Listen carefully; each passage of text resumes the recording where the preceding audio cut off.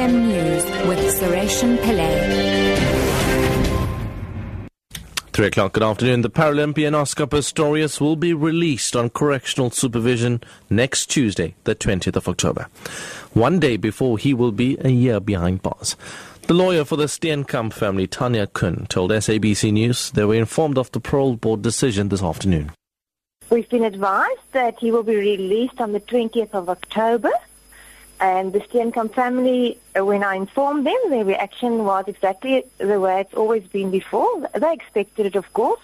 It didn't surprise them. Nothing's going to bring Reva back, so it really doesn't matter to them whether Oscar remains incarcerated or not. The M1 highway in Sandton area has just been reopened to traffic after it was closed for almost 24 hours. This follows the collapse of a pedestrian bridge under construction on Greyston Drive off-ramp yesterday afternoon.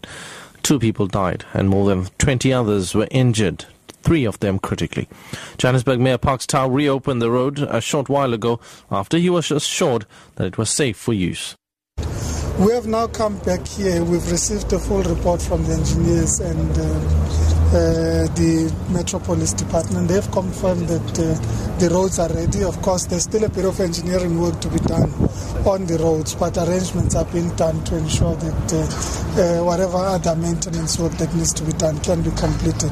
For now, we are convinced that the roads are ready for opening. Students at the Wits University say protesters are again preventing them from leaving the campus. A large group of students have been protesting since yesterday against an increase in tuition fees for next year. Kimberly, a student at the Braamfontein campus, has told SABC News that lecture halls have been locked. The protesters have threatened to burn down any building which students are working in. So they've locked every single library, every single computer centre, all lecture venues. They've locked them all, and obviously the protesters aren't letting us out. They're walking around in groups trying to find people who are studying, banging sticks, rolling ties around, and obviously not letting us leave. And finally, after 2 years of negotiations, the government of Myanmar has signed what it calls a nationwide ceasefire agreement with 8 armed groups. The country's most active insurgents are not among them. 7 of 15 groups refuse to sign. Myanmar President Thein Sein says he is prepared to negotiate with them.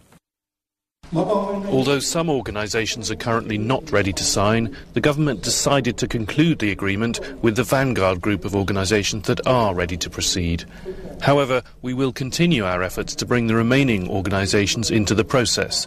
The door is open for them. Top story at 3 o'clock. The Paralympian Oscar Pistorius will be released on correctional supervision next Tuesday, the 20th of October. I'm Suresh Pillay, back at 4 o'clock.